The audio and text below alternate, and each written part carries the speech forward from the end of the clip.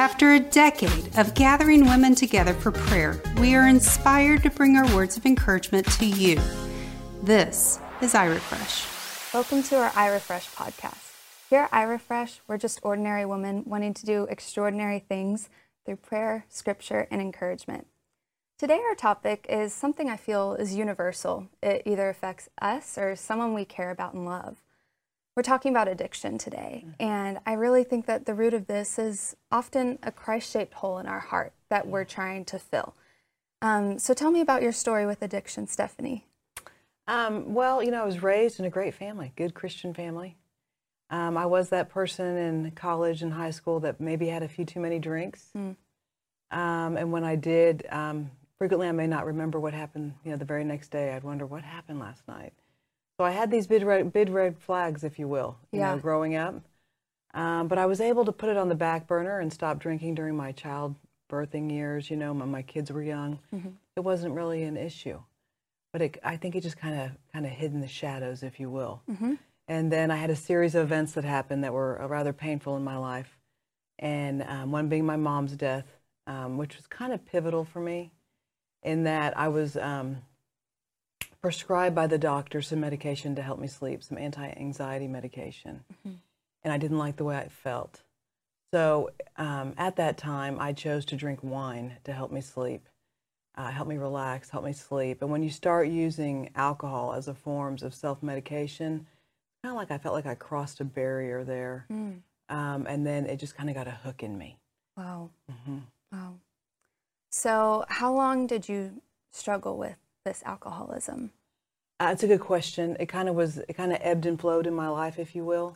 Like I said, in high school and college, definitely I felt like there were some tendencies. I was able to put it down. With my mother's death, I saw, I was 24 at the time, and I saw that it could be kind of dangerous. But then as I went on to have kids, I could put it down again. One event that kind of stood out to me was we had a house fire, and it was April 8th, 2006. And we were put in a hotel for 3 months while our house was being rebuilt. During that time, the hotel we were in gave free snacks and free drinks from 5 to 7. Oh, man. So we would, we were plummeting through all of our, when you have a house fire, you have to write down everything you lost, where you bought it, how you paid for it. And it was rather painful because a lot of the things I lost were my mother's. So it was kind of just a grieving process of just the past, if you will. And so looking forward to that drink every day. And then all of a sudden it was, well, we'll drink a little earlier. And it was just a vicious cycle until it was out of control. Man. So how did this affect your relationship with your children and within your marriage? Wow. Terribly. The honest question to that is, unfortunately, I'm on my second marriage. And my first marriage, we were married 20 years. And he drank, would come home from work and just have a few drinks. And I think we think that that's normal. That's okay. I'm just going to relax. It's not normal, and it's not okay. And alcoholism, if left untreated, is a disease of progression. Unfortunately, my ex-husband still drinks today. And it ultimately ended our marriage because I chose to get better. And he did not. Wow. And so, unfortunately, and my children now, boy, God has restored my relationship with them tremendously. Amazing. But they are very much on guard with alcohol or any type of drug and what it can do. And by the grace of God, they see what the Lord can do. They've seen a life redeemed from ashes to beauty. Wow. And they've seen it happen. Wow. And as difficult as that is, what a testimony to your children to be able to see that journey. I'm sure there were a lot of hard moments that you probably had to repair some things with. What was that like, repairing relationships? With my kids, it was, sometimes I feel like they were too forgiving toward me, because I went to 4 treatment centers. This wasn't something that happened overnight. And they were they were just so glad to have Mom healthy and whole.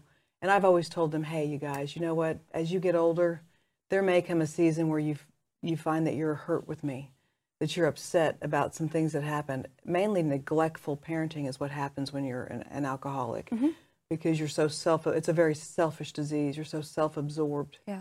that you neglect. And I said, if you get to that point and we need to revisit this, I'm here, I'm open.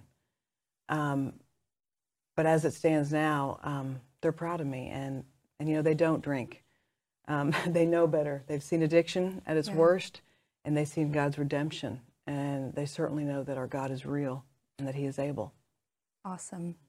Yeah, you know, I think just like we talked about in the beginning, a lot of times this is a Christ-shaped hole that we're trying to fill, but we're looking for contentment and things that really won't bring contentment or joy. Do you feel, looking back now, is that what you were doing? Do you think you were filling a hole, but you just couldn't fill it, so you continued to try, but doing the wrong things?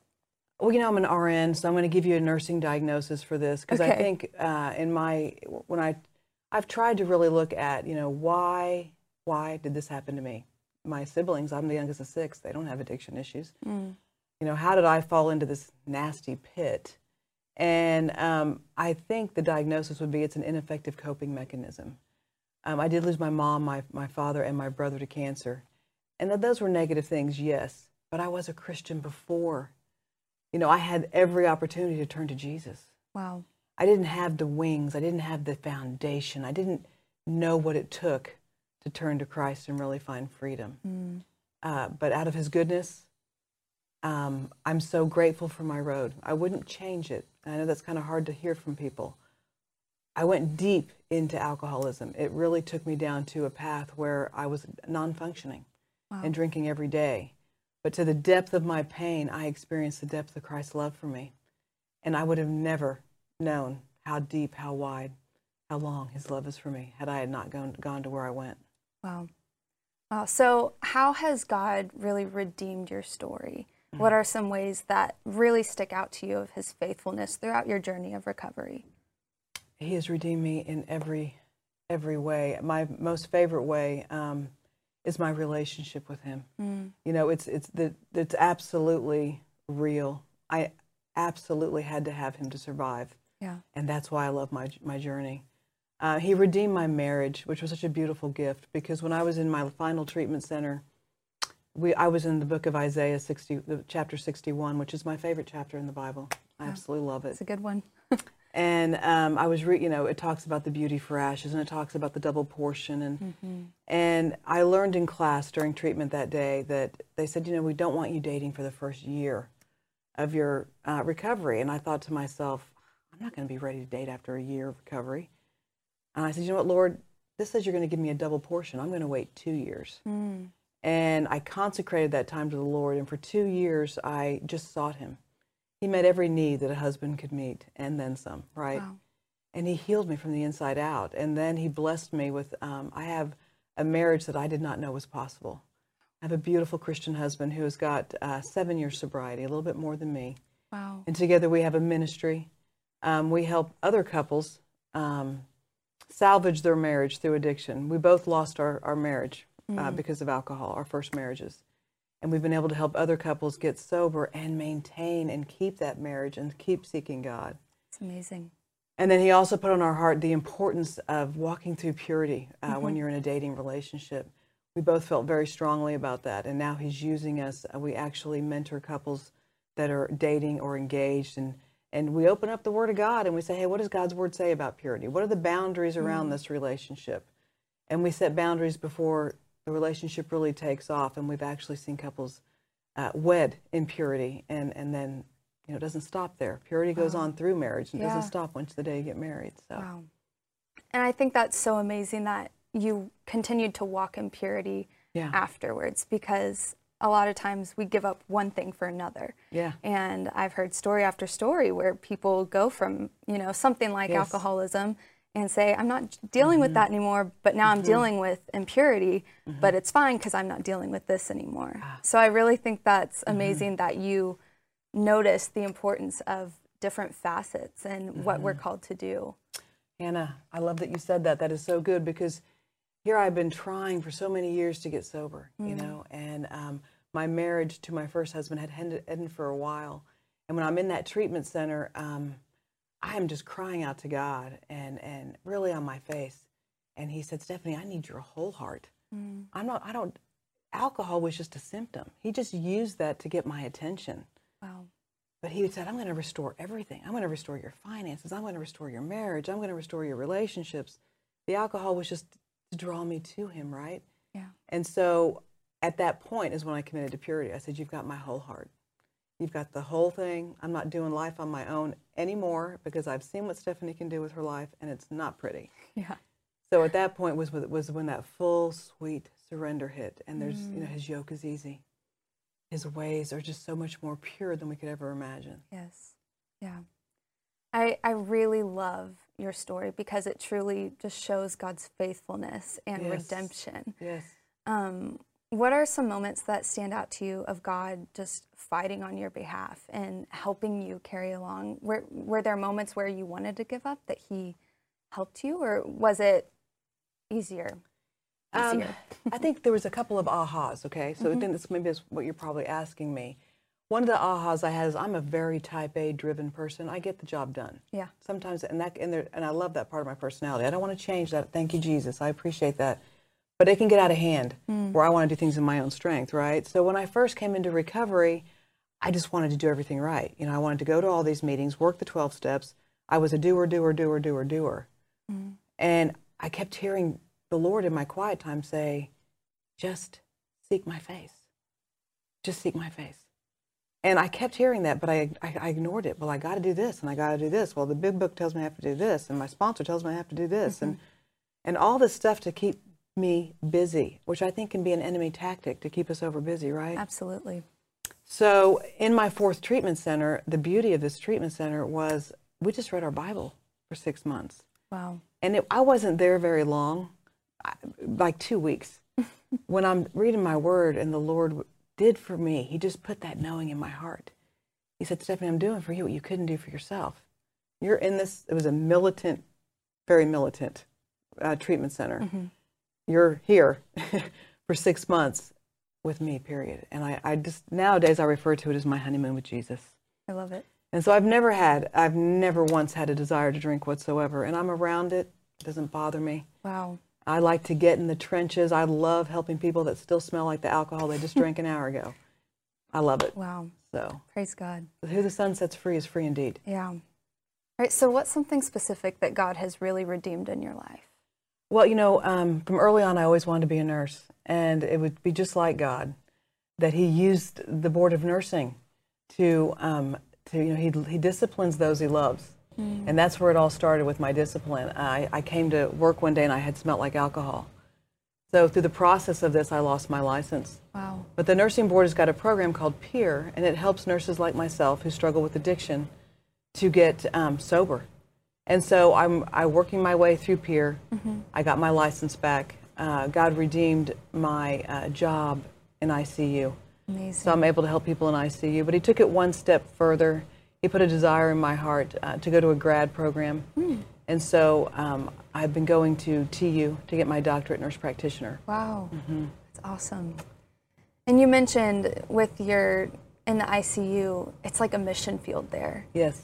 So you really get to see God's faithfulness in and through your job now, not only because he restored your job, but because you get to continue to minister to other people day in and day out. And as a nurse, nurses look at the whole person, right? So when I go in, really part of my assessment every day is, how are you spiritually? Wow. Where are you at spiritually? I have very easy access, a very easy door. Do you know, if you died today, do you know where you'd go? I mean, most of them are looking at they're at the end.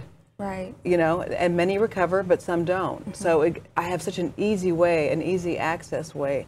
Their hearts are already tenderized to the brokenness of failing health. Wow. So absolutely, I've had many opportunities to lead others to the Lord, and some success stories. I had a little girl, she's 26, and I prayed, Lord, send me someone who's young, because what I would have done to got sober at 26 or younger, before my babies. Yeah. And she came into my life. She was in a coma.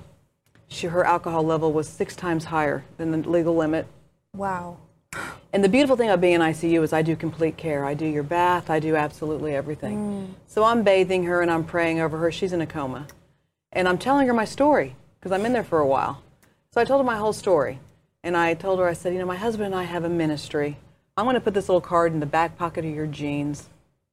So she gets a hold of me. This happened like a month ago. And she said, I heard every prayer. She said, I heard everything you said. We met at Panera. I have a picture of she and I now.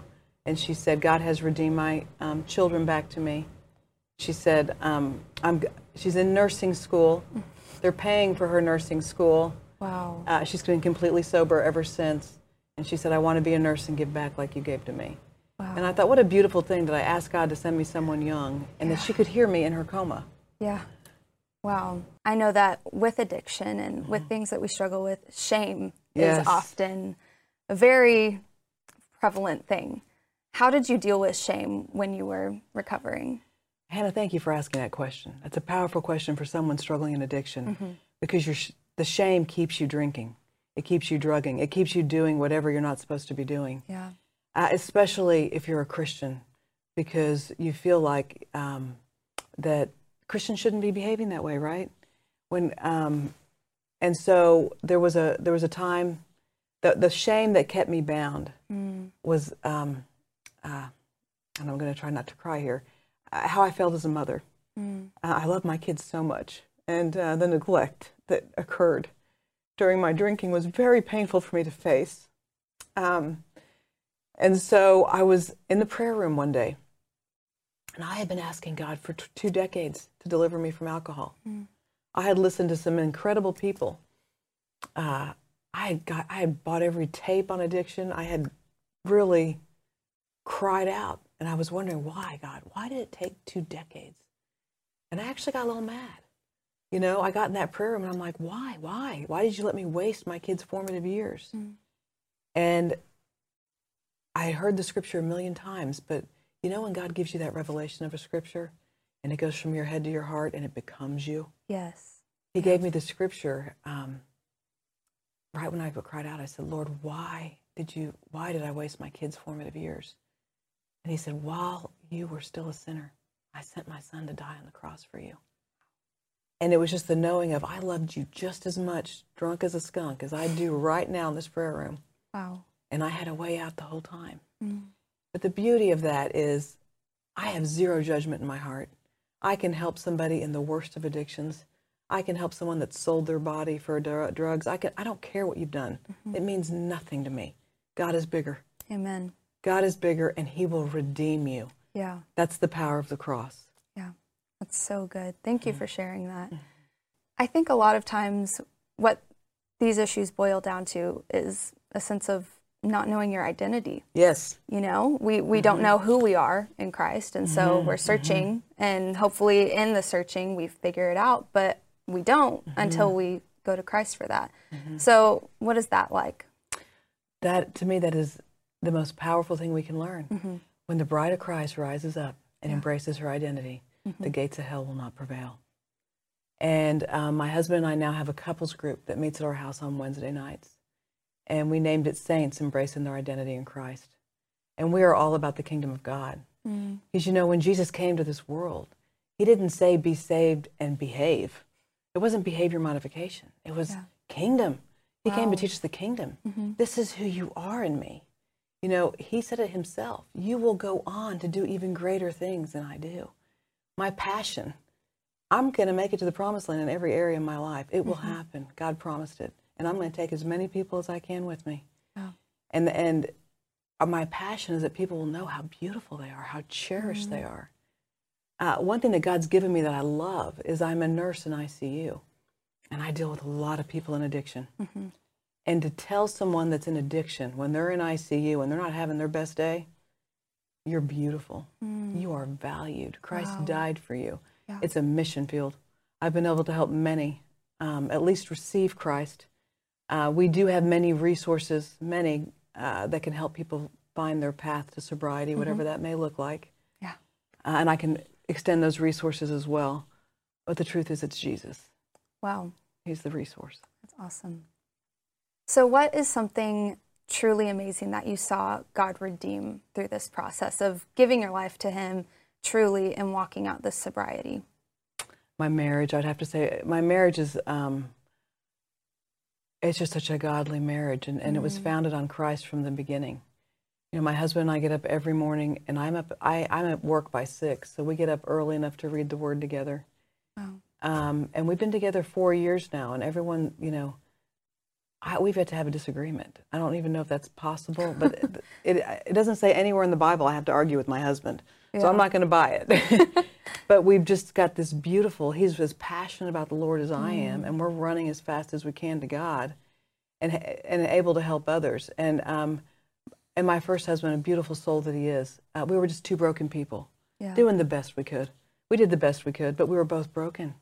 You know, we didn't know our identity. We had salvation, but we didn't know who we were in Christ, and caused a lot of damage to each other. You know, that was a beautiful amends, by the way. Making my amends to my ex-husband was beautiful. Wow. And God is really working in his life too. So. Oh, that's awesome. Yeah. Well, is there anything else that you would like to share to our viewers about your process, or anything you'd like to encourage them with? I would. You know, for many years, I thought I was too far gone. I just felt like I was stuck, and maybe I was past that point. So many times I would read the Word, and I'd feel condemnation, when that's not what God was showing me. You're never past the point. There is hope. Jesus died that you would have, that every cell in your body would work in the function that he created it to work, that every chemical in your brain would be balanced, and that you would find freedom from addiction. But he's just using this area right now that you're stuck in to get your attention. He wants to restore you completely. He wants to restore your marriages and your finances and your job and your children and everything that you have lacking. He wants to restore it all. So don't think small. Seek him first. Seek the kingdom of God and all of his righteousness, and everything else will be added unto you. So, that's beautiful. Thank you so much for sharing that. Yeah. And thank you so much for joining us today. This was such a powerful testimony. Yeah, and I think it encouraged a lot of people listening. Yeah. Thank you for having me. It's been an honor. Thank you. And thank you so much for joining us with iRefresh today. We would love to connect with you on irefresh.net. We're going to list some resources, so hopefully we can help you or someone else that you know that may be struggling with addiction too. You can follow us on Facebook or Instagram, and until next time, go change the world. Amen.